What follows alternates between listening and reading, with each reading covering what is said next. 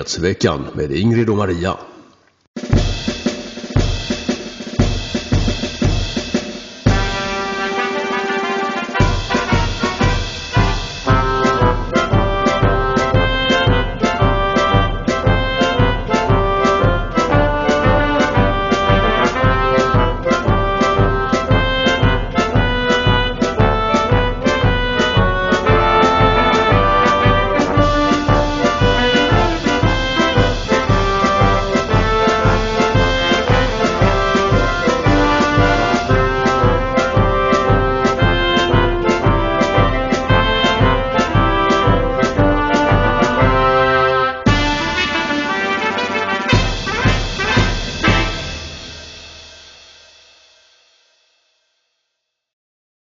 Hallå allesammans och varmt välkomna till Nyhetsveckan idag med nummer 174. Jag heter som vanligt Ingrid Karlqvist och som vanligt har jag Maria Selander vid min sida. God dag alla. Och det ska säga att det är den 11 februari idag. Idag heter programmet Sverige är vårt. Och bilden är ju riktigt ruggig. Det är den. Daniel har överträffat sig själv igen med en fantastisk bild där vi ser, vad säger man, månskäran eller vad brukar man kalla det? Halvmånen. Fast det är ju mycket mer än en halvmåne, det är ju en skära. Det är jättekonstigt att det heter halvmåne. Ja. Halvmånen spetsar Sverige på mitten. Ja. Och det är ju då en imam från Malmö som säger det. Sverige är vårt. Alltså oavsett vad ni tycker om det om 15-20 år. 10-15 år tror jag han sa till 10-15 kanske till och med. Det var ju en konspirationsteori som foliehattar spred det här med folkutbyte och det. Ja, och att islam skulle vara något hot. De skulle naturligtvis anpassa sig till Sverige. Jag menar, hur många gånger har inte du och jag fått höra det? Och framförallt av människor som inte vet ett enda dugg om islam. Och som bara utgår från att alla människor är lika värda, då är alla likadana. Och kommer de hit, då kommer ju hit för att de vill ha demokrati. Nej. Och människor som uppenbarligen också är fullständigt oförmögna att räkna plus och minus, addition och subtraktion. Det brukar man lära sig i lågstadiet. Men Löfvens toaletter, Ingrid, det låter något det. Ja, Löfven, vi ska berätta om hur vi tror att Löfven landade det här nya toppjobbet inom FN genom att utlova damtoaletter. Det är ju, vad ska vi säga, förskräckande ofta som såna här globalistpolitiker belönas efter sin första karriär med något fint jobb på, inom någon globalistorganisation typ FN eller i Reinfeldts fall så var det Goldman Sachs eller det var någon av de här storbankerna i alla fall. Det spelar ingen roll liksom. Ja, Löfven, alltså jag tror att FN är väldigt slappt. Alltså man får en fin lön och ett fint tjänsterum i New York, men sen så behöver man inte göra någonting. Nej, och det var ju det som Inga-Britt Ahlenius, vår stora idol, blev så förbaskad på när hon var revisor. Högsta revisorsansvarig för FN och även skrev en bok om just korruptionen inom FN som hon blev alldeles tokig på när hon blev varse då under den här tiden som hon jobbade för dem. Så var det. Ja. Och sen så ska vi dessutom prata en liten sväng om vad hela syftet med den här operationen, covid-19 operationen, kan ha varit. Är det att vi ska ropa efter en världsregering? Ja, det ska bli intressant att fördjupa sig i det om en liten stund. Men du, Ingrid, har ju lite platina sponsorer som du ska berätta om. Ja, det har jag. Vi har fått en fin slant från Blixt W som skriver snyggt jobbat, tack. Claes K har inget meddelande. Sivert, vår kära vän. Evelina super. Jag tror inte han menar att hon super, men att hon var superbra. Ja. Och mer om trudelutten vill han veta. Det kommer att bli mycket om trudelutten. Ja, så nu, det tog en stund innan jag kopplade dem. Han menar trodde alltså. Ja, självklart. Jag såg att det var någon på Twitter som hade skrivit att om man börjar skriva trodde och så fyller den i trudelutt. Aha, okej. Ja, men då ska vi säga det också, Ingrid, att vi intervjuade Evelina Hane i onsdags. För de som inte såg det, har sett den extra podden. Gå in och kolla det. Det blev jättebra och intressant och trevligt. Vi har fått mycket, mycket positiv feedback på den intervjun. Sen har vi Celine B som inte skriver något meddelande. Och vi har Christer B som skriver lite ammunition till de 2 tuffingarna för att skjuta matriarkatet i sank.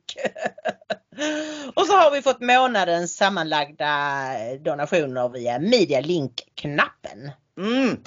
Superbra alla, tack så hemskt mycket. Och om ni vill, givetvis tack till alla mina kära älskade månadsgivare. Framförallt alla stora som små donatorer kommer upp i remsan på ingridomaria.se där ni också kan stötta oss via bankgiro, Swish, Donorbox där man kan bli månadsgivare och Media-link-knappen där man faktiskt också kan bli månadsgivare om man då vill ge lite mindre belopp.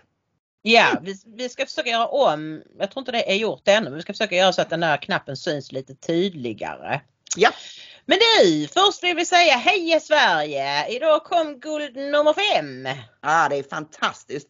Vi pratade ju lite guld redan i måndags och då var det ju så att Walter Wallberg hade vunnit guld i puckelpist. Nils van der Poel hade vunnit på 5000 meter skridskor och Sara Hector hade tagit en guldmedalj i storslalom om jag inte minns helt fel. Sen dess har ju då Jonna Sundling tagit guld på sprint i längdskidor och idag Nils van der Poel ett fantastiskt guldlopp på 10 000 meter där han även satte världsrekord i utklassningsstil, Ingrid. Ja, vilken kille alltså, helt makalös. Och det här kan bli ett av Sveriges bästa i OS någonsin. Vi är på mycket god väg. Jag lägger en skylt här med medaljligan. Den toppas ju av Norge med 6 guld, Tyskland också med 6 guld och sen Sverige. Faktiskt på 3:e plats före jättenationer som USA och Ryssland och andra.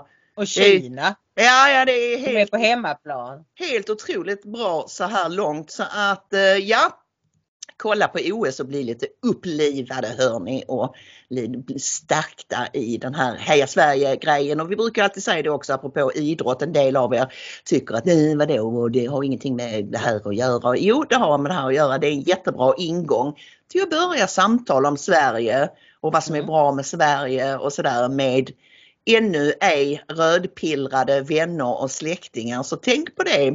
Det börjar med en knappnål och slutar med att man blir SD-medlem typ. Du, först och främst ska vi prata lite om bok- och mediemässan för att igår var det så bokade vi våra tågbiljetter till Stockholm och även en hotellnatt för de vi alltid brukar bo hos hade fullt hus. Ja. Så vi fick ta en hotellnatt men vi fick ett jättebra pris.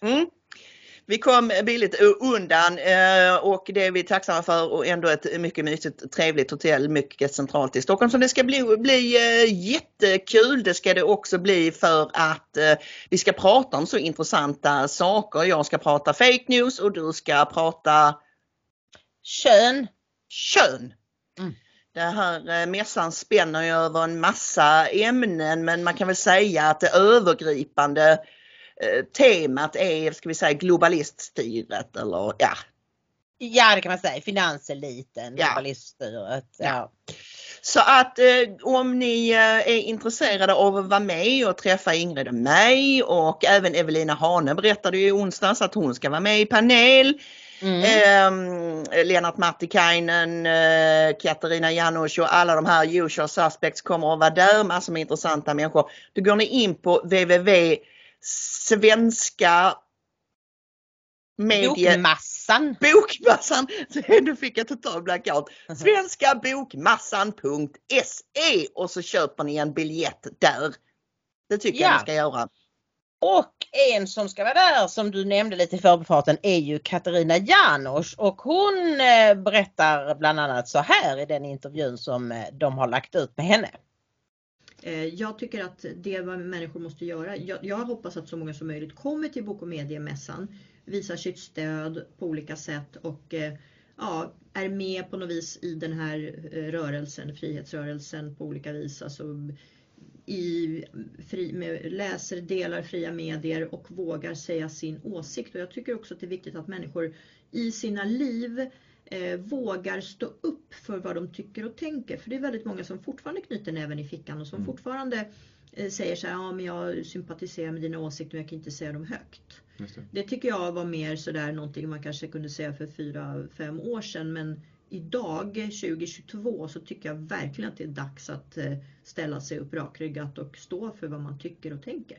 Men det där var ett väldigt bra avslutande medskick måste jag säga till mässans besökare och alla tittare. Och är det något så här kort du vill tillägga annars så? Ja, därför att jag vill bara avsluta knyta ihop det med det och säga att för att det som man ibland hör från folk är att de säger så här, men det spelar ingen roll vad jag tycker och tänker, det spelar ingen roll vad jag gör. Men det spelar jättestor roll. Det spelar jättestor roll. Alla individer är jätteviktiga och det är som att betrakta en mörk väg och börjar du tända ljus vid sidan så det ena ljuset tänder det andra och till slut har man lyst upp vägen. Ja, de där personliga, det vill jag verkligen säga.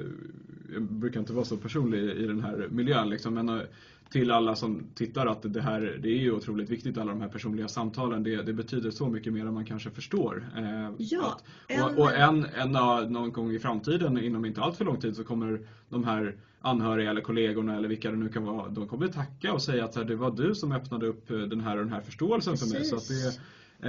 Så det är otroligt betydelsefullt och jag tror att för många blir det ju betydelsefullt att känna att man har en gemenskap, att man inte står där ensam i liksom. Ja, gemenskaper är jätteviktiga för oss människor, men också att man tänker så här, en människa i taget så kan man faktiskt förändra världen och det börjar med en själv och det börjar med det man själv skickar ut till andra. Så att det tycker jag är väldigt bra och jag hoppas att så många som möjligt kommer till mässan och får träffa oss igen och föra samtalet vidare. Ja, det verkar ju som om det kommer att bli en stor succé även den här gången. En ännu större succé än den bokmässan vi var på i höstas. Jag tycker det är väldigt bra det som Katarina lyfter här, att det börjar med individen och din åsikt har betydelse och det att du faktiskt vågar kliva fram. Det kan man ju göra i olika utsträckning, alltså beroende på var man befinner sig från början. Men att jag tycker det är bra att hon säger att men det var ju kanske en sak att sitta med knuten näve i fickan 2012 eller 2015. Men nu är tiden mogen att ta steget ut och det kan börja med samtal med bara de som är i ens omgivning. Och där knyter vi an till det vi sa för en stund sedan. Börja med att prata om Sverige och OS och hur härligt det är med de framgångarna och vilken styrka vi visar där och vad bottnar det i sin tur i och så vidare. Det bottnar ju i den starka svenska idrottskulturen som är liksom, du vet, med många frivilliga på gräsrotsnivå och bla bla bla. Man kan koka ner det till någonting som har med det svenska folksynet att göra. Ja, men det är jätteviktigt och det är verkligen hög tid. Alltså, jag menar, ni behöver inte starta egna YouTube-kanaler, men prata med kollegorna, prata med släkten, prata med folk. Ni ska märka, jag märker man kan börja prata på bussen med någon. Inte jätteofta jag åker buss, men alltså det är typ så sånt ställe. Det händer någonting, någon icke-svensk beter sig illa och så tittar man på varandra och så. Ja. Det har du rätt i. Det har jag också märkt händer mer och mer. Och att folk spontant, jag är inte den som initierar det, utan att folk spontant säger vad det nu är. Man märker att det har blivit mer accepterat att faktiskt uttrycka missnöje med rådande situation. Ja, och folk är så fed up. Alltså de är så trötta på det nu. Alltså, vi ska prata om det på måndag, men Magdalena Andersson blev intervjuad av DN idag och sa att om 20 år vill hon att Sverige ska vara mer som Sverige. Och DN ställer inga följdfrågor. Hur menar du då? För de var väl rädda för eventuellt vad de skulle få för svar. Jag vet inte. Men när till och med statsministern säger att det vore bättre om Sverige blev mer som Sverige. Sen vet vi inte vad hon menar eftersom inte DN frågade det. Men då är det okej att säga jag vill att Sverige ska bli mer svenskt. Det är så här också som du har påtalat många gånger att rätt som det så sker ett paradigmskifte i Sverige Det är alltid så här, det är en ensam liten fisk som simmar mot strömmen och några små ensamma fiskar mot det här enorma stimmet. Men helt plötsligt så bara tvärvänder stimmet på en 10-öring och då tycker alla det andra. Och där är vi nog snart. I sossarnas fall har det att göra med valrörelse och att de känner vart vindarna blåser och så vidare. Men vi ska prata mer om det på måndag som sagt. Men du Ingrid, vi har ju lite tråkiga nyheter om Katarina också som vi väl tvingas redovisa. Ja, det är tråkigt men det var konstigt om vi inte sa någonting när vi nu ändå har visat klipp med henne. Katarina har blivit åtalad för grovt förtal. Det ska vara rättegång i Uppsala den 30 augusti. Och det handlar alltså om att hon skrev en artikel. Hon blev kontaktad av en mamma till en flicka som gick i en klass i Tierp. Uppsala-trakten då. Och denna lärarinnan, hon hade då när hon hade religionsundervisning så ville hon då att eleverna skulle leva sig in i hur de var. Alltså någon gång var det att vara kristen och så nu den här gången var det att vara muslim. Och då var de tvungna att skriva utifrån att jag är muslim och då gör jag så här, då firar jag Ramadan. Och den här mamman och flickan är då kristna. Och både flickan och mamman reagerade extremt negativt på att hon skulle tvingas skriva jag är muslim. Och Katarina skrev om det här och nu har hon då blivit anmäld. Och saken var den att hon skrev ut den här lärarinnans namn. Och det kanske var ett misstag, kanske inte. Vi vet inte. Vi vet att hon har en jättebra försvarsadvokat för hon har nämligen Sargon de Basso som hjälpte mig när du och jag åtalades för hets mot folkgrupp. Men det är det här med förtal. Det är en väldigt knepig lagstiftning för det handlar inte om huruvida det är sant eller inte. Det kan vara förtal även om det är sant. Ja, det är lite ganska snurrigt det här med grejer kring just förtal och också det händer ju faktiskt att även tidningar fälls för förtal, alltså tidningar med ansvarig utgivare och sådär. Även om det är ovanligt och det är svårt att driva de processerna och sådär. Men som sagt, det viktiga här är ju så det är inte säkert att man klarar sig undan på att säga att men det här var en journalistisk text och så vidare. För det var ju mycket det som var ditt och mitt huvudargument när vi blev åtalade att men det här var ett journalistiskt sammanhang och nu gällde det HMF så det var en annan brottsrubricering där. Men det är jättesvårt att säga någonting om utkomsten av detta men jag är ju helt säker på att Katarina och Sargon kommer att förbereda bästa tänkbara försvar för det här och trycka på att det fanns en poäng med att namnge läraren. Ja, precis. Alltså jag kan ju tycka så att det är alltså själva saken i sig är intressant. Ska verkligen lärare tvinga barn att skriva saker där de låtsas vara någonting annat än de är? Vad är poängen med det? Varför kan du inte skriva så? Jag har fått lära mig att de som är muslimer, de firar Ramadan. Varför måste hon skriva jag firar Ramadan? Alltså det är något obehagligt och den diskussionen skulle jag mycket gärna hellre ha än huruvida Katarina gör sig skyldig till grovt förtal eller inte. Absolut. Och så kan man också fråga sig den här lärarinnan, varför anser hon sig förtalad? Menar hon att hon inte har gjort detta? Ja, men eller är det skamligt att hon har gjort det och att det därför är hon förtalad för att Katarina har avslöjat det? Det är skumt. Förtalslagstiftningen är knepig och som sagt det kan mycket väl vara sant men då är frågan var det fick det henne att framstå i ett dåligt ljus på något sätt så kan det räcka. För alltså jämför med när Ebba Busch avslöjade att Esbjörn Bolins dåvarande försvarare hade en dom på sig. Som jag minns inte vad brottet var det misshandel eller övergrepp mot barn? Ja, det var en slags övergrepp mot barn.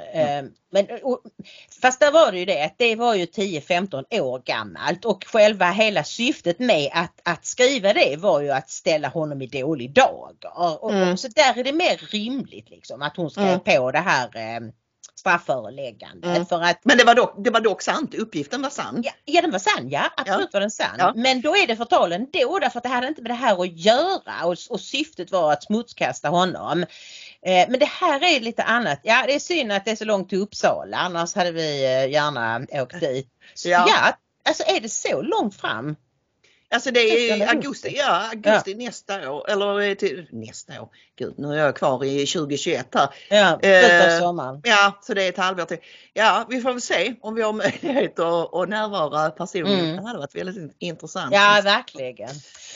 Nu går vi över på Trucker Nytt, som är en numera ett stående block här i vårt manus. Och då kan vi meddela att Justin Trudeau trodde, som vi kallar honom för att det är lite enklare att säga och lite roligare.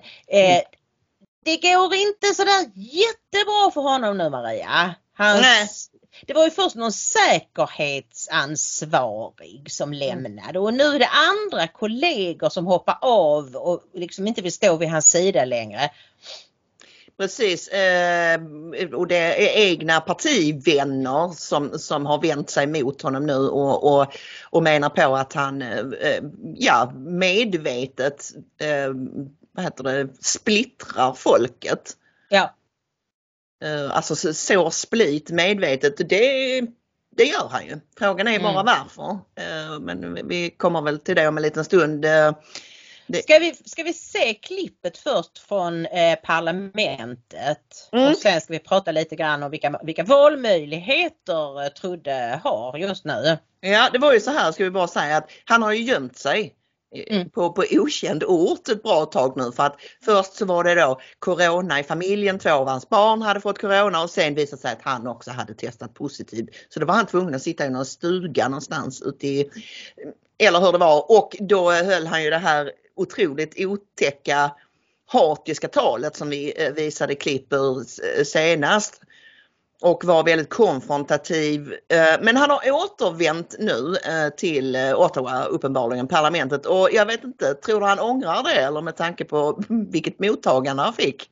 Ja, vi ska se det här klippet. Först så är det då den nya ledaren för oppositionen som heter Candice Bergen, precis som den stora filmstjärnan på sin tid, men det är inte hon alltså. Nej, det är det inte. Och sen så ska då Trudeau svara och då blir det jättepinsamt. Ja, vi tittar på det. Countries like Ireland, Sweden, Norway, Israel, Czech Republic, the UK, Spain, Denmark, they're all removing restrictions and mandates, and they're all countries that have a lower vaccine rate than Canada. Here in Canada, though, we have a Prime Minister who refuses to lead and instead is being divisive. I have to agree with the MP for Louis Hebert when he says people don't know where public health ends and politics begins. Canadians want their lives back, so again I ask the Prime Minister, will he follow the evidence? Will he follow the science and the mandates and the restrictions quickly? The Right Honourable Prime Minister. Mr. Speaker, every step of the way we have had Canadians' backs by following the science, by working closely with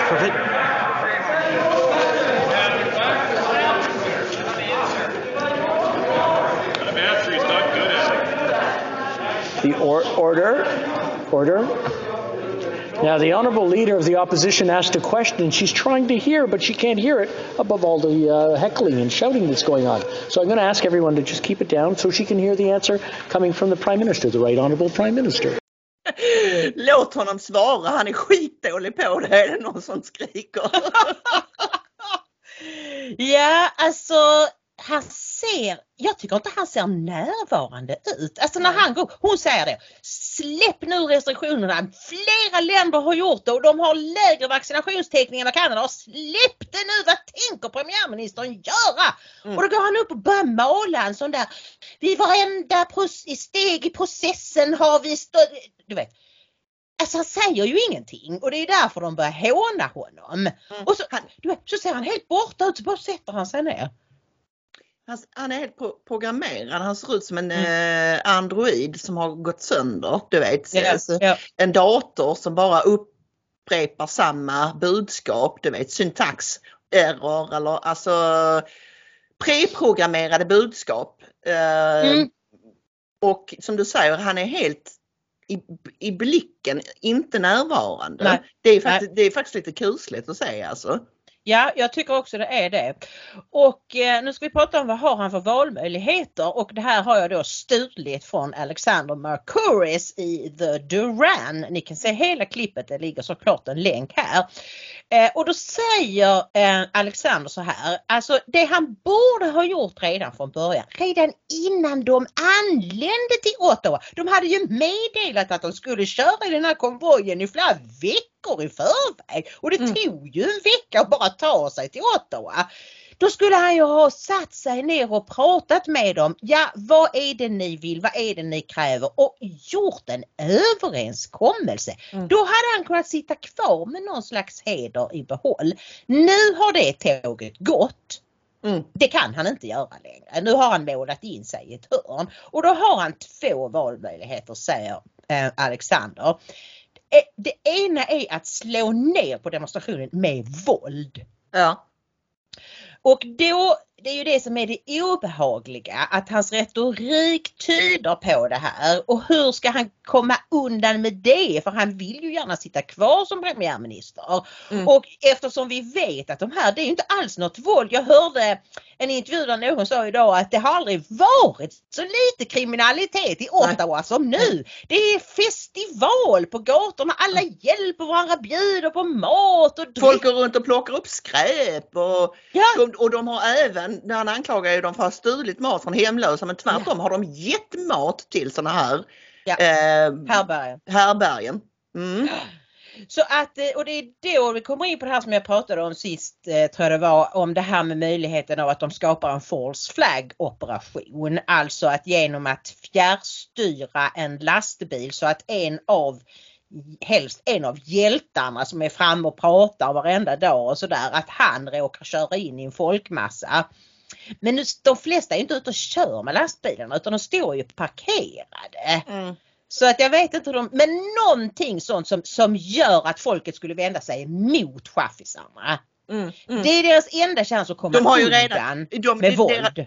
Deras första tafatta-försök var ju då att dels, jag såg att Alex Christoforou sa att de här 2 personerna, en med en sydstatsflagga och en med en svastikaflagga, det var ju så uppenbart att det var agenter, vad heter det, såna agentprovokatör och kanske framförallt, och vad som hände var ju att han med sydstatsflaggan, där gick chaffisarna direkt fram och sa stick, och han var dessutom maskerad, vilket ingen annan är överhuvudtaget. Det var ju väldigt konstigt att just han, den enda maskerade människan, kom där med en sydstatsflagga. Direkt var 15 personer fram och sa stick, du får inte vara här, vi vill inte ha dig här. Bara dra. Och den här naziflaggan var ju ännu töntigare, som flöjtade kring något lyxhotell där. Alltså det var ju så dumt så det liknar ingenting. Den som verkligen tror att det var någon som tillhörde dem är ju tappad, skulle jag säga. Alltså. Det var ju så dåligt så det liknar ingenting. Ska de göra sådana här false flag grejer, så kan de väl göra lite bra åtminstone, kan man tänka. Ja, de verkar blivit helt tagna på sängen, trots att det här som sagt har varit annonserat i god tid. Om man slår ner med våld så är ju risken dels den att folk blir ännu mer rasande. Men det kan också bli att det blir jättekravaller. Han jämförde med Pariskravallerna i maj 1968. Det som började som lite halvprotest, och så slog polisen till och då blev det riktiga kravaller som pågick en hel månad. Det andra valet, det är att utlysa nyval. Att säga som den brittiske premiärministern Edward Heath i början av 70-talet. Vem är det som styr egentligen? Är det de där strejkande gruvarbetarna eller är det jag? Och då kunde Trudeau säga då, vem är det som styr? Är det jag eller är det de här chaffisarna? Problemet var bara att det gick väldigt illa för Edward Heath. Folket hade väldigt stor sympati för de här strejkande gruvarbetarna. Och det kanadensiska folket har enorm sympati för lastbilschaufförerna som de ser som hjältar som står i bräschen för att de ska få sin frihet tillbaka.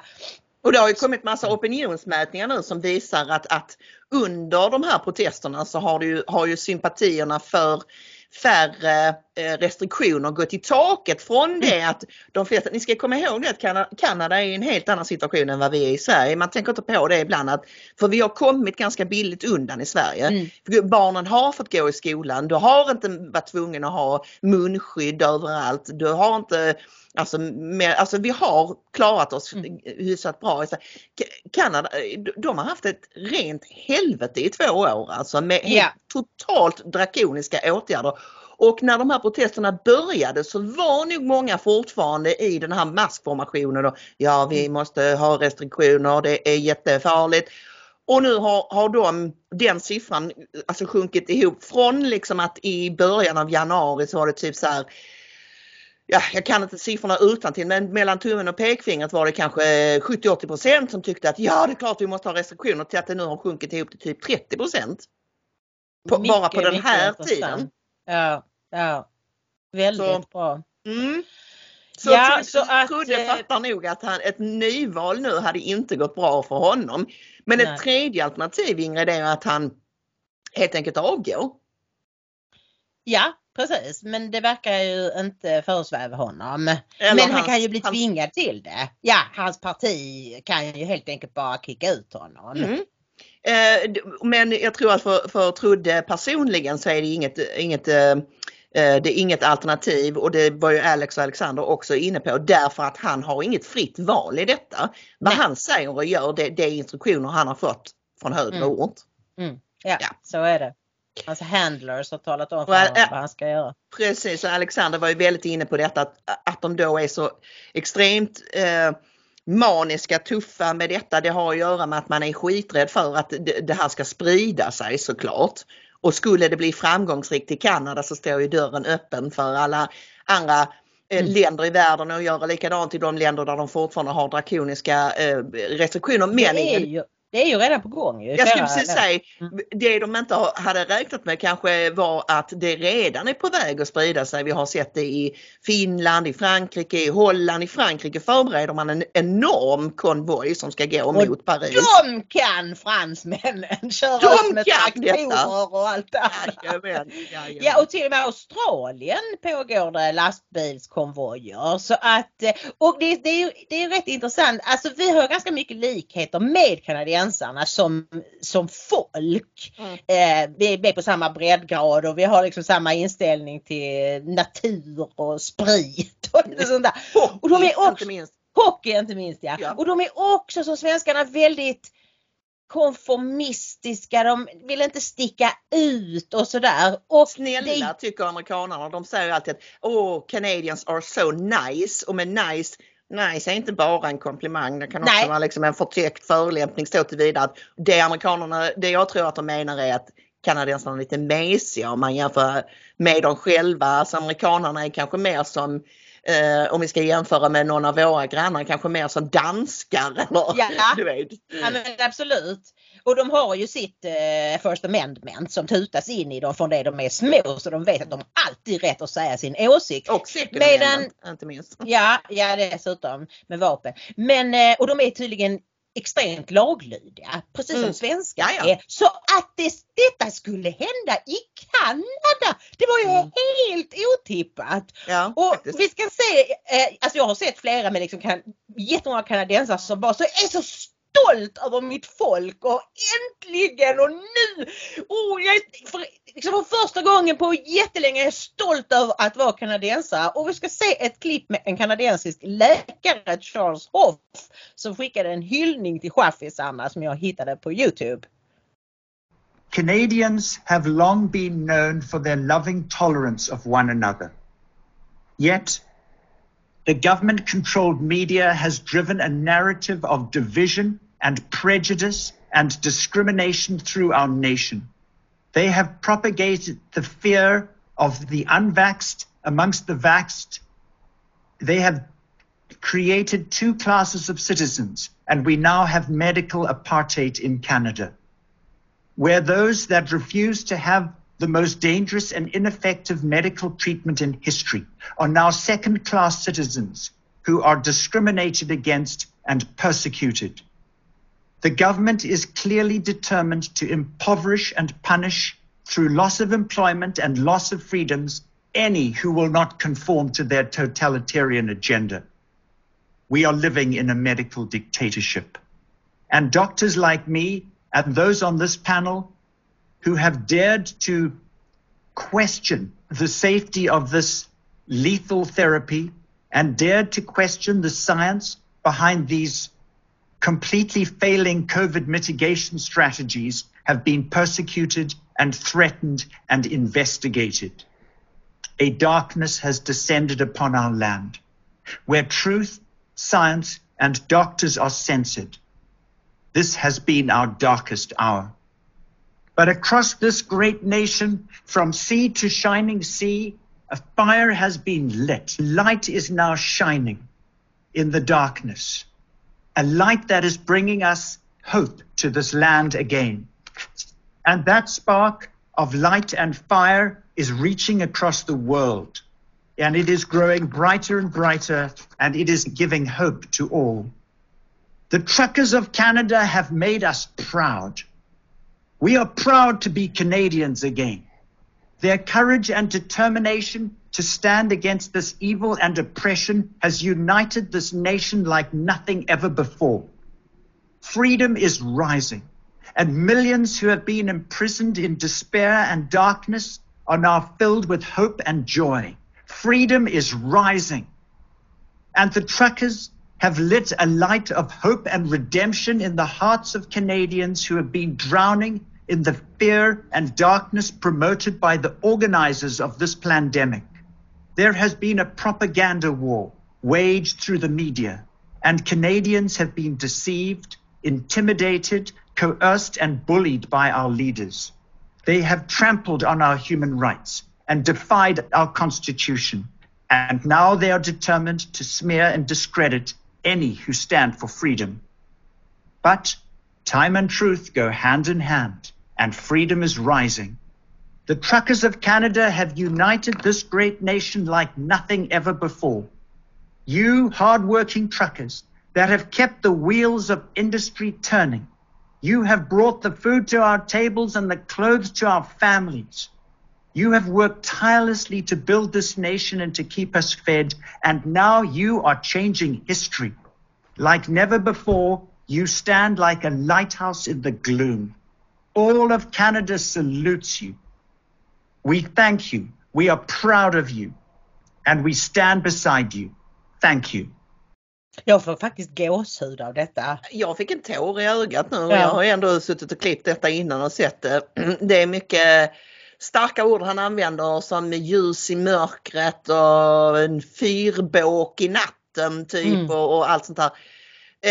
Men det stämmer ju. Och jag tror att det är fler och fler som anar sig till att det här är en mycket större grej än bara du vet, alltså att långtradarchaffisarna protesterar för att vaccintvång hindrar deras yrkesutövning om de inte vill ta sprutorna. Jag tror att fler och fler fattar att det här är en mycket, mycket större grej än bara det. Det handlar om att ta tillbaka sin frihet. Och de har nu fått sina hjältar, och det är just det som han beskriver så bra här. Bara säga mycket kort att nu har ni vet att den här GoFundMe-kampanjen, att GoFundMe lydde globalisterna och sa nej vi stoppar era pengar, och sen blev det en massa trassel med det. Och då började man skicka till den här kristna organisationen Give Send Go, och nu har alltså en domstol i Kanada bestämt att pengarna, de får inte skicka vidare pengarna till chaufförerna. Men då har de sagt att nej, det har vi gjort hela tiden. Så att de har nu fått en hel del pengar redan. Men de som är i cyberrymden är frysta så att säga. Och de som finns på kontot. Och är det helt bisarrt? Alltså hur kan man... Ja, det var som du sa, att om det gäller en terroristorganisation så är det ju bra att det finns en lag som gör att man kan stoppa insamlingar till terrordåd. Men hallå, det här är inga terrorister. Nej, men som alltid så kan ju alla lagar missbrukas och det gör de ju. Alltså av totalitära regimer inte minst, men även av så kallat demokratiska regimer. Det går allt, och det är ju därför folk är oroliga för det här med att vi många partier i Sverige vill, kanske framförallt på högerkanten, vill se mer övervakning och mer, du vet, restriktiva, alltså att staten ska få mycket större befogenheter att göra intrång i människors liv. Därför det finns alltid den potentialen att det missbrukas. Ja, vi såg ju en jätterolig meme på Twitter häromdagen med Bilbo Baggins när han står och håller, ni vet, härskarringen som Sagan om ringen-filmerna handlar om. Och så var texten någonting i stil med att han är då liksom regeringar att the ring, why don't I keep it? För det är ju det som händer, att man väl får makten i sina händer, då är det väldigt svårt att undgå den frestelsen. Faktum är ju att hela den berättelsen är en frihetssaga. Ja, det är det, och det som handlar just om det här hur makt korrumperar. Ja, jag skulle bara säga det.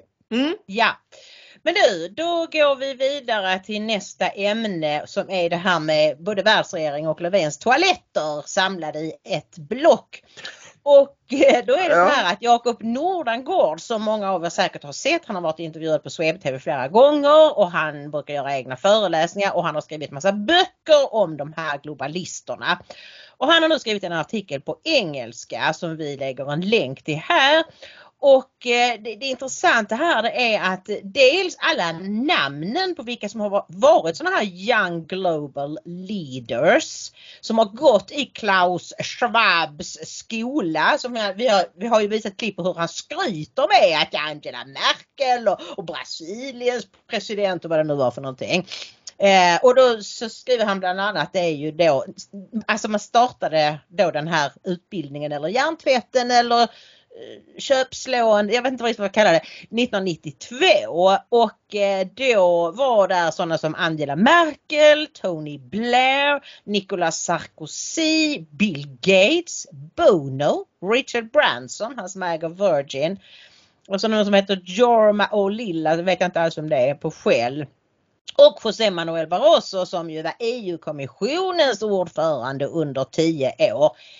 Sen så kommer det några andra namn som man känner väldigt obehag inför. Nämligen kronprinsessan Victoria, kronprins Håkon i Norge, kronprins Fredrik i Danmark. Och sen är det då naturligtvis Nya Zeelands premiärminister Jacinda Ardern, Finlands premiärminister Sanna Marin. Ja, det är väldigt många Mona Sahlin. Mark Zuckerberg. Ja, det är väldigt intressant och det är ju uppenbarligen så att Klaus Schwab är ju liksom, han är ju mäster. The puppeteer. Ja, the puppeteer. Vad tänkte du, vad heter det på svenska? Det finns inget bra översättning tror jag. Den som håller i trådarna. Ja, precis. Och han har ju då lyckats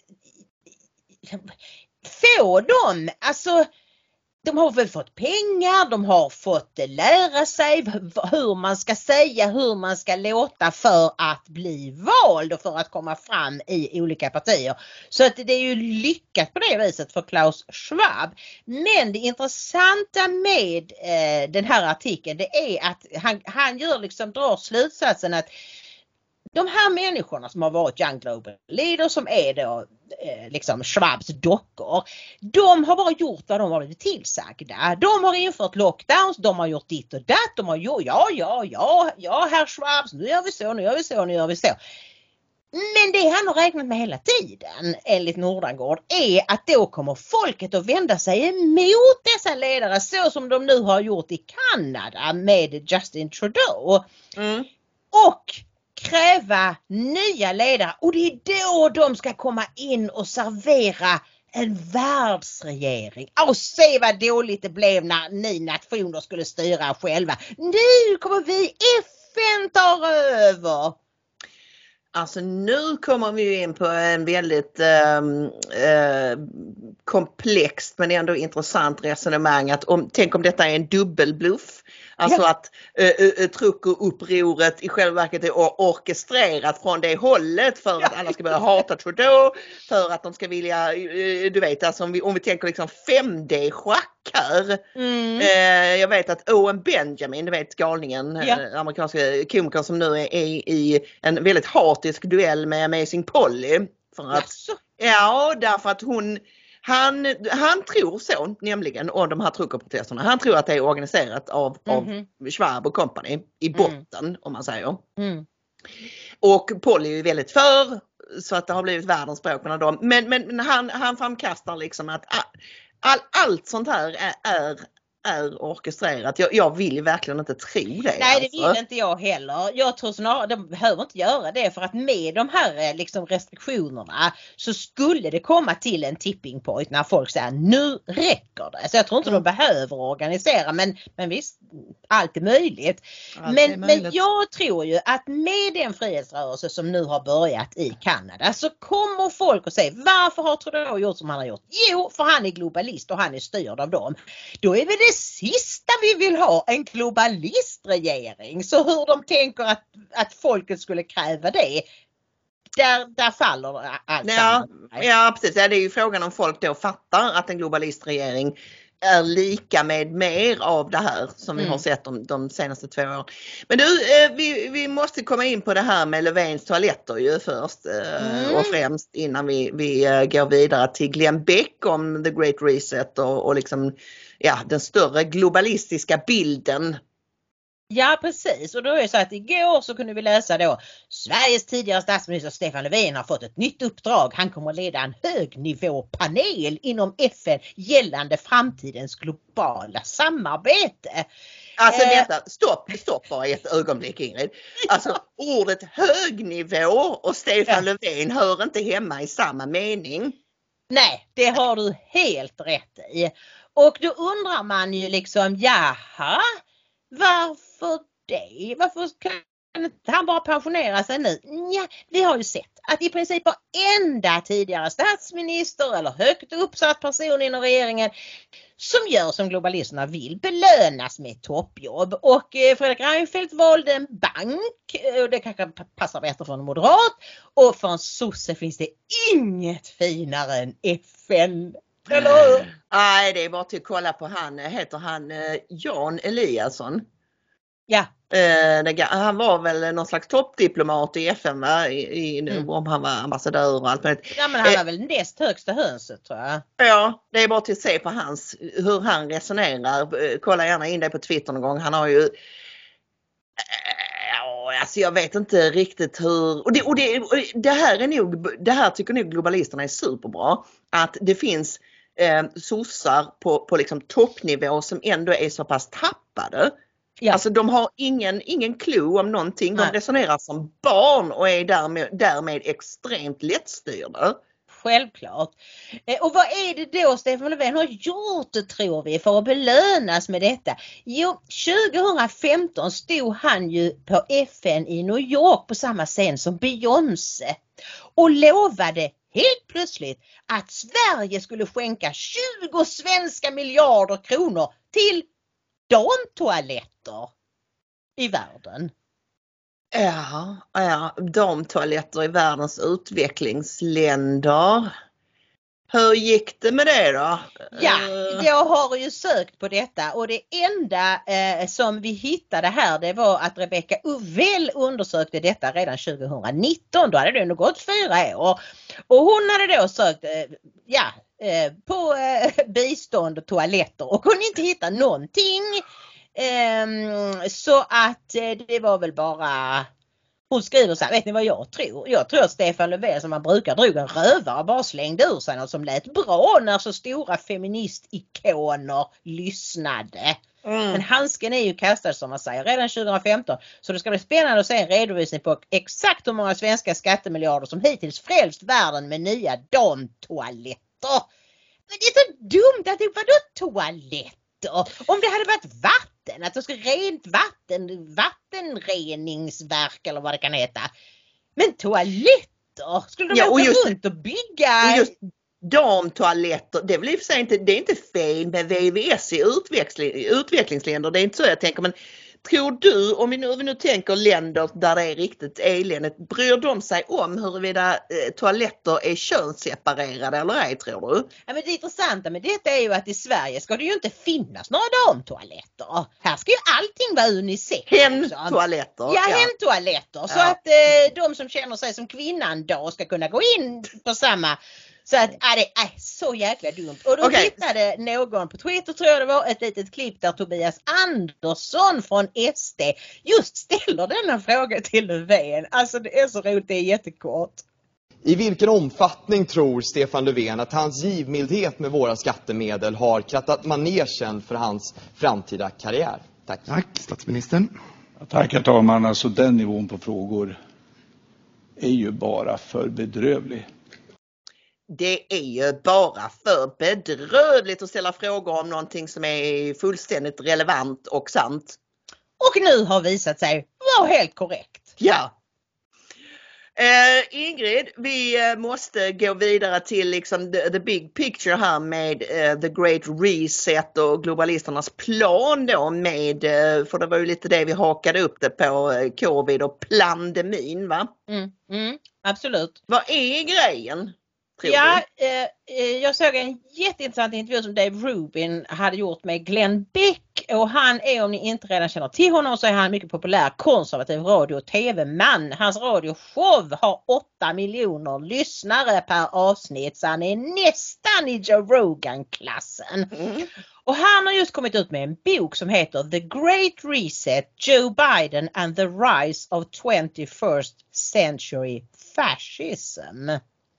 Det är nog ord och inga visor, skulle jag säga. Och innan vi ser det här klippet, Ingen, så vill jag bara att du förklarar vad ESG som han pratar om, vad är det för någonting? Ja, det är ju det. Och ni vet att alla företag ska ju vara så, de är så klimatvänliga. Alltså nu ska de inte bara rapportera hur det går för dem rent ekonomiskt, utan de ska även rapportera hur, alltså det står för environmental, social and governance. Som att analysera bolag ur ett icke-finansiellt perspektiv, för det tror de ju att kunderna är jätteintresserade av. Men det visar sig då att de här ESG-score, alltså de här poängen som de får, de kan även då användas för att kontrollera kunderna. Det är inte bara företag utan de håller ju koll på sina kunder också. Hjälper dem att se till så de inte lämnar allt för stora klimatavtryck efter sig. Ja, precis. Under den förevändningen att du ska inte lämna klimatavtryck. Men du förstår ju då, environment, social governance. Alltså då har du täckt in ganska mycket. Vadå social? Du är ju inne på det här med social credit scores alltså. Exakt, det hörs ju bara i namnet.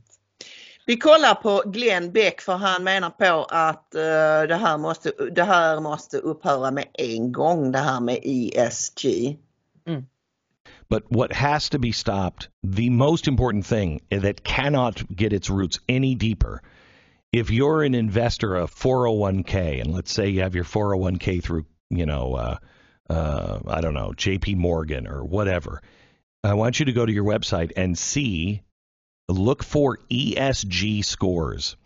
And I think it's Charles Schwab that has the ESG score for your account. And when I've talked about this, I think it was Bank of America or Citi, one of the banks called and said, no, that's not what ESGs are about. We're never going to use them for people. And I said, then why is your subsidiary using it on my account? Why do I have an ESG score? And they said, well, that's because we're doing that because a lot of people really care about social justice and environment and governance of the boards. And so we're just helping them know who they're investing in. And I said, you're so full of crap, you can't see through the brown in your eyes, for the love of Pete. Now they are clear on this. ESG has to be stopped right now because that is the control of your business, of your money, of absolutely everything in your life. It is your social credit score, and it is starting at the bank level for businesses. All of the big businesses, they're all in on ESG. Warning, that is the fascistic system that will trickle down to you. and Glenn, call me crazy, but do you think they might be able to link something like an ESG score to perhaps a vaccine passport? Is that something a crazy person might say? That's why the vaccine passport is so important. You know, I was talking to one of those truckers that was in Canada, and he had to deliver something to the United States. He has to have the app on his phone that he shows, and, you know, you just scan the QR. He got to the border for the Canadian crossing. He went to the United States and then turned around after he dropped his load, and he was coming back into Canada. He had his phone on the QR code, and he was ready to put it out the window and to show it to the guy. He rolls the window down. He starts moving towards him. The guy goes, "No, I got that. You're okay. Go ahead." And he said, "Wait a minute. Aren't you supposed to scan this?" And he said, "No." And I don't remember the distance, but it was like, you know, when you're within a quarter of a mile, all of that is transmitted to us. We know exactly who you are. Oh. Holy cow. And by the way, if you think this is nuts, it has gotten so bad in China that you cannot leave your house without your phone. If you do, the facial recognition finds you. They send the police out to you to say, go back to your house and get your phone. It is such a part of life now. You've heard the Amber Alert, the That's what happens when you start to approach someone who has a low credit score. If you have a low social credit score, everybody's phone around that person warns them, don't get any closer or it'll affect your score. This stuff with Joe Rogan is not about COVID. Mm-hmm. It's not. It's about silencing any kind of dissent. And if they win with Rogan, we're gone. We're gone. Alltså det här är så ruggigt. Han berättar ju till exempel att i Kina har det nu gått så långt att du kan inte lämna ditt hem utan din mobiltelefon. För då fångar de upp detta och med de här kamerorna så hittar de dig, så kommer polisen och säger gå hem och hämta din telefon för vi ska ha koll på dig. Och det börjar pipa om du kommer för nära en person som har för låga krediter. Det är liksom som en spetälsk. Och om du går för nära eller Gud förbjuder börjar prata med den personen så tappar du också krediter. Alltså fattar ni? Det här är värre än 1984. Det här är värre än någonting som Hollywood har hittat på. Där har de ju hittat Excalibur, Ingrid. För det innebär ju att dissidenter kan inte smitta andra med sina avvikande åsikter. Du kan inte närma dig människor som avviker. Sådana som du och jag. Sådana som du och jag. Exakt. För att du dras ditt eget. Ja, det är så overkligt kusligt. Men det är verklighet. Jag kommer ihåg när Rapport Aktuellt, vem det nu var, gjorde reportage från Kina redan för 5-6 år sedan när de införde det här systemet och man tänkte jösses vad kusligt. Men att i det läget så hade jag någon spärr i huvudet som tänkte att ja det är ju en diktatur och så vidare, men det här är ju ingenting som någonsin kommer påverka oss. Här ser du ju, här blir det så tydligt vad planen var från början och jag förstår inte hur man inte kan se det. Vi har ju en del även på vår sida som tycker att det är klart att inte det var planen, att så här, social credit scores, det är väl klart att det var. Visst, och det är därför det är så viktigt att även barn ska få sprutorna. Därför att du kan ju inte tillåta den kommande generationen att inte vara registrerade. För då måste du hitta på en ny pandemi då för att de ska gå med på det. Nej, se nu till att alla nu levande personer får de här sprutorna och passen. Så kan vi hålla koll på allt de sen företar sig i sina liv. Och när vi är redo för det så rullar vi ut Kina-systemet. Och det passar så bra med 5G som ju också rullas ut nu överallt. Ja visst, och det kan initialt ha låtit foliehattigt men alltså, det är bara att titta på situationen som den är nu så ser man hur tydligt om än drakoniskt de här planerna har rullats ut. Det är ju det att man har någonstans en spärr i huvudet mot just att människor kan vara så beräknande och ondskefulla. Man vill inte att det ska vara så, för det här är bondskurknivå på det här ju. Ja, att inte kunna lämna hemmet utan att ha med, utan att vara övervakad, att inte kunna närma dig människor som är, jag vet inte var jag ska börja. Det är och vad det säger också, det är att sluta upp och använda kreditkortet hela tiden. Ta ut kontanter och se till så att du kan köpa vad du vill utan att det hamnar i någon förlaga till sociala krediter. Alltså, ja, verkligen. Verkligen, alltså sluta använda kortet. Använd det bara när det är absolut nödvändigt eller de inte tar kontanter. Helst ska man liksom inte handla hos de som inte tar kontanter. Men jag vet, när jag handlar på ICA Maxi, då är det ju så bekvämt att använda kortet. Därför att då har man ju medlemskapet också laddat på det. Så man behöver inte visa legitimation. Men alltså vi måste tänka på detta. Och han säger också, alltså Glenn Beck lite längre fram så säger han, gör för guds skull, lämna storbankerna. Finns det en liten sparbank på din ort som ännu inte är med i Swedbank, eller ja, det säger inte han, det säger jag, det var Swedbank i USA. Sa inte Glenn Beck? Nej. Nej, men alltså för att ja, det är ett sätt att liksom sluta göda de här megabankerna med sina lömska planer. Usch ja, nu ska vi komma till vårt huvudtema idag. Sverige är vårt, Ingrid. Det låter väl bra, va? Sverige som islamisk kalifat, vem vill inte ha det? Ja, precis. Alltså vi pratade ju lite grann om den här muslimska kampanjen mot Sverige i måndags. Som ju pågår i den arabisktalande världen. Och jag hittade faktiskt att i Norge har detta pågått ända sedan 2015. Och de har haft massa, ja inte terrordåd, men att de försökt bryta sig in på ambassader och sådär. Så att, alltså normen har kämpat länge med detta. Och det är precis samma sak, de kidnappar våra barn. Då hände det sig igår eller i förrgår att Kvällsposten skrev om en imam i Malmö.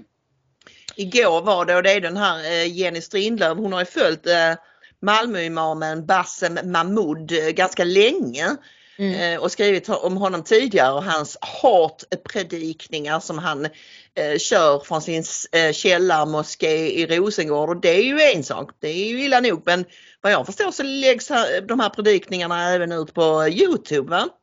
Ja, det tror jag. Och han är ju inte nådig den här, alltså han har nu börjat prata om det här med stölden av muslimska barn. Och han säger till exempel, de har börjat ta barnen från mammornas magar. De stjäl barnen i samma stund som de föds. De svenska skolorna och socialtjänsten är de mest korrupta av alla institutioner i Sverige, sa Bassem Mahmoud i en predikan i början av februari. Men sen kommer ju det riktigt allvarliga, det kan du berätta. Ja, vilket av det? Jag tycker det är rätt många exempel här. Vi kanske inte ska läsa upp högt vad han säger om en annan folkgrupp som ju är väldigt illa omtyckt i den muslimska världen, för då kan det hända att YouTube misstolkar det och tror att vi tycker det. Men nej, det är bara muslimer som får tycka sånt. De blir inte censurerade. Nej, de blir det. Men man kan ju säga så här, rent generellt så kan man säga att han hatar alla som inte är, eller de här människorna hatar alla som inte är som de ser det rättrogna muslimer av deras egen typ. De hatar kristna, judar, ateister, inte sunni är de ju, shia-muslimer, alltså då perser, och även mer moderat eller alltså liberalt sinnade muslimer som hatar alla som inte tillhör deras egen grupp, kan man säga. Men det som föranledde då vår bild idag och vår huvudrubrik, det var ju följande uttalande. De svenska skolorna och socialtjänsten är de mest korrupta av alla institutioner i Sverige. De är Sveriges smutsigaste skamfläck. De manipulerar muslimernas barn, men muslimerna och muslimernas barn är här för att stanna. Och det, alltså Sverige, är vårt. Det är vårt vare sig de vill det eller ej. Om 10-15 år så är det vårt. Alltså, det som gör detta så extremt obehagligt, det är ju att om inte vi vaknar nu och gör motstånd mot detta, så blir han sannspådd.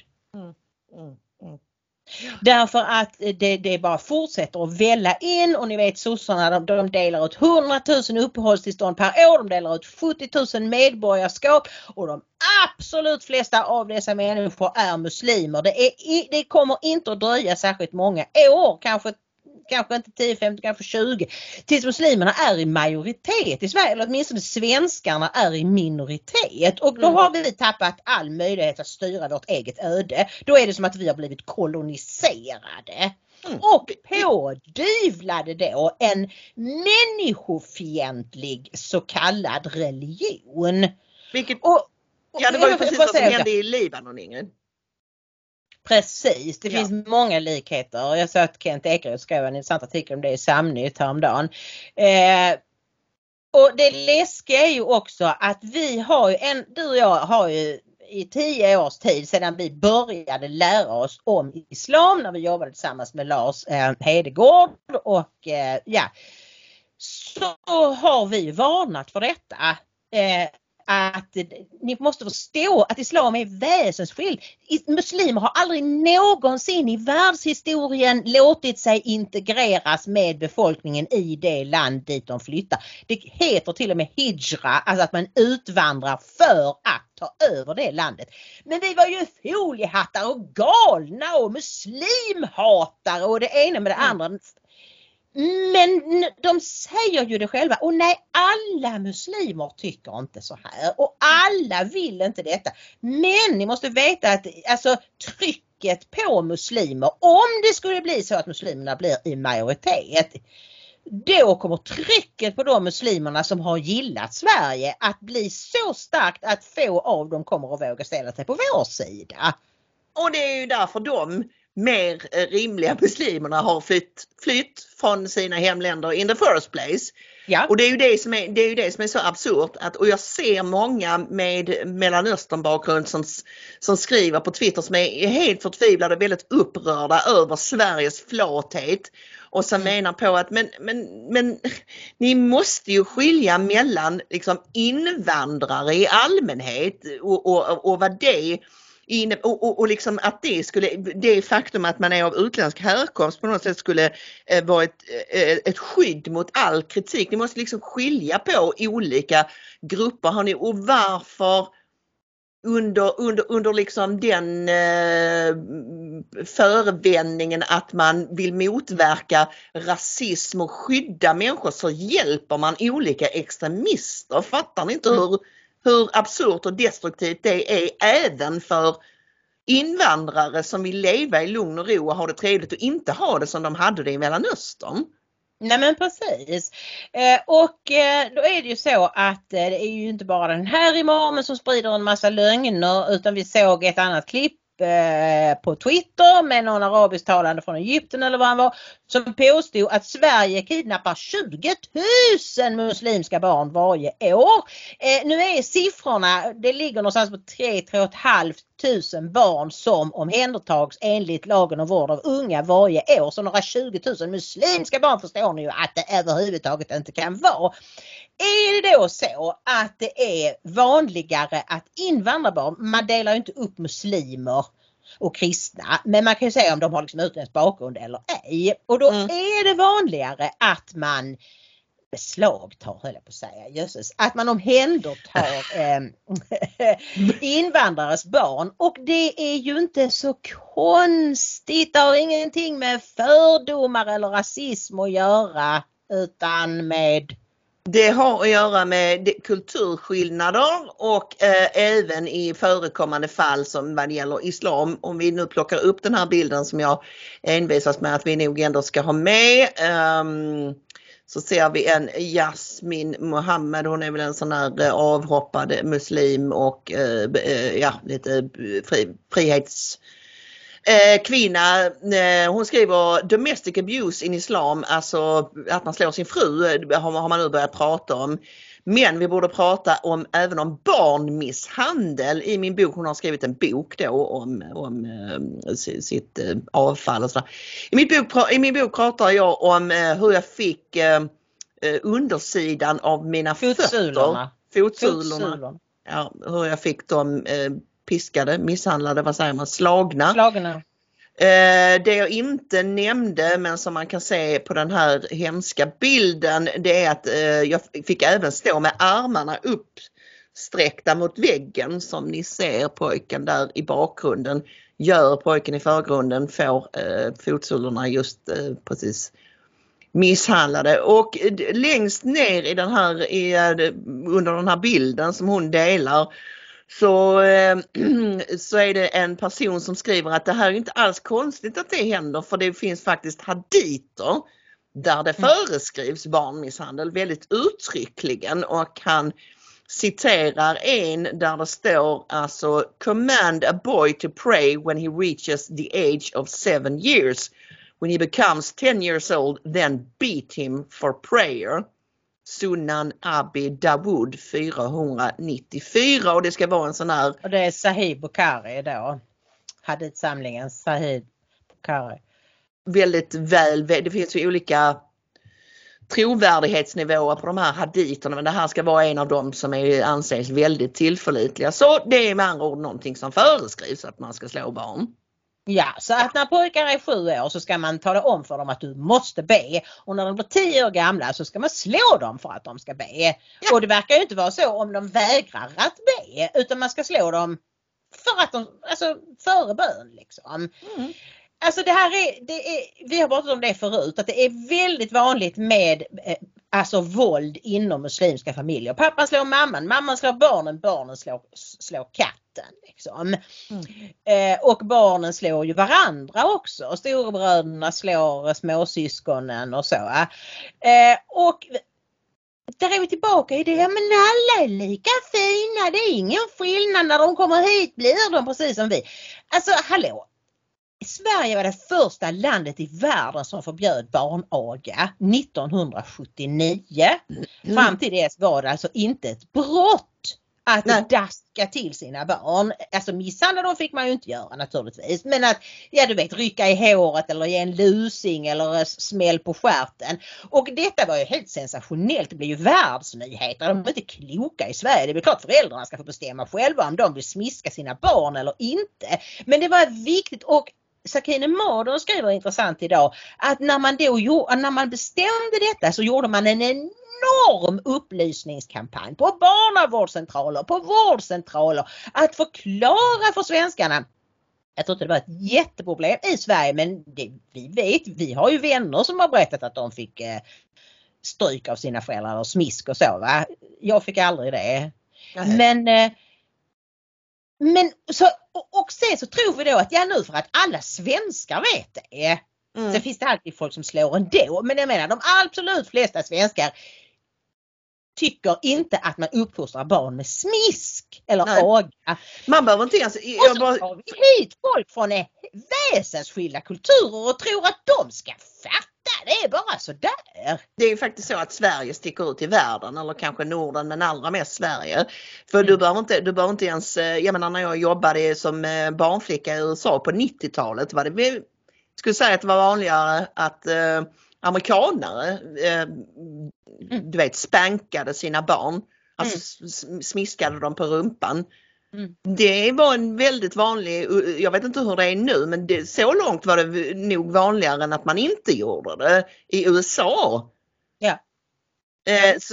Så det är nog så att Sverige sticker ut, och som vanligt så kommer den här svenska Titanic-nationalismen, att vi på något sätt skulle representera en majoritet, att vårt sätt att se på saker i världen skulle vara någon slags minsta gemensam nämnare eller nollpunkt som från vilken alla andra avviker, när det i själva verket är så att vi är här ute in outer space jämfört med alla andra, på gott och ont. Jag menar, det är ju jättebra att vi inte slår barn i Sverige, tycker jag är fantastiskt, men vi ska ju inte inbilla oss att det på något sätt är representativt för hur resten av världen resonerar, och framförallt inte då som sagt när man importerar människor från världens kanske mest våldsamma region, nämligen Mellanöstern. Ja. Precis, får inte tala om Afghanistan. Ja. Men det är så sjukt, det är så typiskt Sverige, liksom Sverige-sjukan av idag. Att bara man är snäll, Bamse-mentaliteten, så blir de snälla tillbaka, och det är klart de förstår att man inte får slösa på. Varför skulle de förstå det? Det enda de får höra från dag ett när de kommer hit, det är att de har rättigheter. Aldrig någonting om en skyldighet. Dessutom, som Bashir berättade för mig, att de får veta att svenskarna är såna rasister, så vad de säger behöver ni inte bry er om. Nej. Och så är man sen förvånad. Men jag skrev på Twitter så här om han den där imamen som påstår att det var 20 000 barn som kidnappas, muslimska barn som kidnappas varje år. Är en möjlig positiv sak med den här kampanjen. Det är att kanske en massa muslimer tänker nej, Sverige vill jag verkligen inte flytta till, för där kidnappar de våra barn. Ja, det negativa är att det kan mynna ut i terrordåd bland annat, och även dåd mot enskilda socialsekreterare som ju är under attack, Ingrid. Tänk dig själv att hamna i de här sammanhangen med namn, bild, uthängd kanske med video, med hundratals kommentarer om att du vet, vi ska klippa dig, och fruktansvärt obehagligt.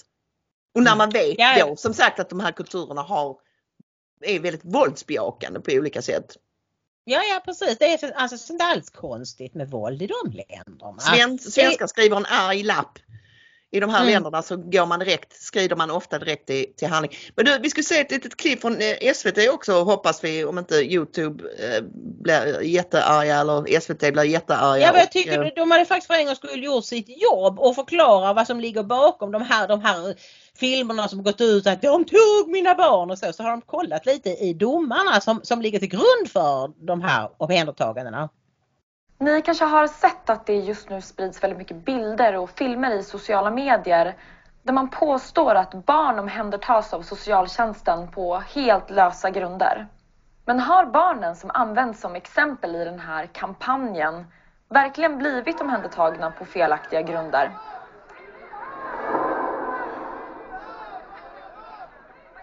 En pappa står i snön och ropar efter sina barn utanför ett socialkontor i norra Sverige. Den 19 januari publicerar YouTubern George Tuma en video som han har gjort om händelsen. Och det beskrivs som ett av de videoklipp som gett bränsle åt kampanjerna mot svensk socialtjänst som nu sprids internationellt. Pappan i George Tumas video hävdar att barnen omhändertagits på felaktiga grunder. Men om man går in och läser domar och dokument som har uppförts i samband med det här omhändertagandet så uppges det att det finns flera vittnesmål om att barnen har utsatts för våld i hemmet. Och efter att barnen har placerats så har de själva uttryckt att de är rädda för sin familj och inte vill ha kontakt med dem. Ett av barnen är i stort behov av vård och enligt domarna så har familjen tackat nej till att få hjälp med barnet. Just det här barnet och hans familj har jag väldigt bra koll på. Just den här pojken har blivit omhändertagen därför att förvaltningsrätten och socialnämnden ansåg att hans uppväxtmiljö var skadlig för honom. Han är uppvuxen i en grovt kriminell familj där flera av hans stora syskon har suttit i fängelse. Hans föräldrar är kriminella båda två. De har precis vräkts från sitt boende på grund av kriminalitet. Vad tänker du om att han används i den här kampanjen då? Det förvånar mig inte eftersom att ändå sedan han blev tvångsomhändertagen så har hans föräldrar och syskon och kusiner och hela familjen kampanjat väldigt mycket för att de vill ha tillbaka sitt barn. Det är föräldrar som de älskar ju honom naturligtvis, som har fått sitt barn omhändertaget. De får inte ens träffa honom. Ett annat exempel som används mycket, det är ett fall där 4 barn, alla under 10 år, omhändertas av socialtjänsten. Familjens berättelse har spridit sig stort i sociala medier och enligt den här gruppen som demonstrerar mot socialtjänsten så finns det ingen grund för att barnen ska omhändertagits. Men om man läser domar och papper så framkommer det att det finns andra unga familjemedlemmar som tidigare har anmält föräldrarna för misshandel. Dessutom så förekommer det missbruk i familjen enligt domarna. Ja, vi glömde ju säga det att den här Malmö-imamen, han har ju själv förlorat 2 döttrar vad jag förstår till, de har blivit omhändertagna eller de har berättat i efterhand för att han misshandlat dem och tvingat dem att leva under hedersförtryck. Och då uttrycks det, ska vi ju säga, i många av de här arabiskspråkiga Facebookgrupperna som det framförallt handlar om att hedersförtryck existerar inte, utan det är en fullt naturlig, jättebra sak som de ska försvara för kvinnors väl och ve, för familjens väl och ve. Och det här är bara ett begrepp som vi i västvärlden har uppfunnit för att skada dem. Jo, den här arabisktalande, han sa ju i den här videon att och där i de länderna, alltså, de har ju inte halal och haram. Så jag menar, om vi säger till en 12-årig flicka att hon får inte leka med pojkar och springa ut med pojkar, så är det ju för att skydda henne. Men i Sverige ska de göra det. De tvingar föräldrarna och det är så mycket som är tokigt i detta. Och problemet är att de är väldigt många. Och röststarka. Och nu hinner vi inte prata om nyans. Det får vi spara till måndag. Det får vi göra. Men alltså det är väldigt obehagligt allt det här som händer. Och samtidigt kan jag inte ändå låta bli att säga ett liten gnutta hopp i det här. Att om de börjar tycka så fantastiskt illa om Sverige så kanske de flyttar härifrån. Jag är inte lika hoppfull som du, därför att, och det är det det är den här ständigt återkommande frågan. Men om de tycker att Sverige är så himla dåligt, vad gör de då här? Ja, vad tror ni att de gör här? Det är ju uppenbara svaret är ju att man kan leva väldigt bra i Sverige utan att lyfta ett finger, och vill man göra kriminell karriär så är det också ganska enkelt. Så att därmed inte sagt att alla eller ens majoriteten av invandrare är kriminella. Det var alltså inte det jag sa nu. Jag vill bara understryka det. Men är det så att man vill välja ett land för det syftet så är Sverige ett bra alternativ. Absolut. Och ska vi bara säga det också att Imamrådet och Förenade Islamiska Föreningar i Sverige har ett skriftligt uttalande tagit avstånd från ryktesspridningskampanjen, och de skulle uppmana alla imamer att ta upp det på fredagsbönen idag och säga att det här är inte sant. Vi får väl se. Det är ju bra i och för sig, men som sagt de här grupperingarna hatar dem lika mycket som de hatar oss nästan. Så att vi får se, Ingrid. Jag hoppas inte någonting otäckt händer, varken liksom på samhällsnivå eller på individnivå. Det känns som att den här konflikten har blivit väldigt uppskruvad, och det är medvetet. Det är lite samma som vi sa redan i måndag, samma modus som med Muhammed-teckningarna och det här liksom, att man vevar igång ett drev, internationellt drev. Nej, det är obehagligt, absolut. Men då får vi väl önska alla en trevlig helg. Och nu, du måste få säga att du ska knyta ihop säcken. Jag tänkte nästan att du skulle ta den bollen idag när jag var lite så tyst. Men okej, jag ska göra min plikt och säga att nu är det dags att knyta ihop säcken, Ingrid.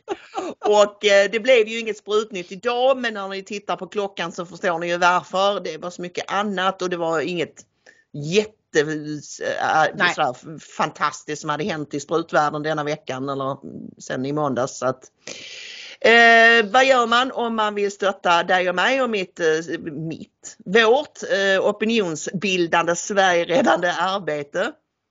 Jo, om man inte redan kan alla nummer i huvudet eller har swishat oss många gånger förut, så går man in på ingridomaria.se. Där hittar man swishnummer, bankgironummer, donorbox och media-link-knapp. Vi tar tacksamt emot alla bidrag, stora som små. Det gör vi, och nu vill jag och Ingrid önska er alla en underbart trevlig helg. Och vi ses ju och hörs igen på måndag. Till dess så säger vi Gud välsigne er. Gud välsigne.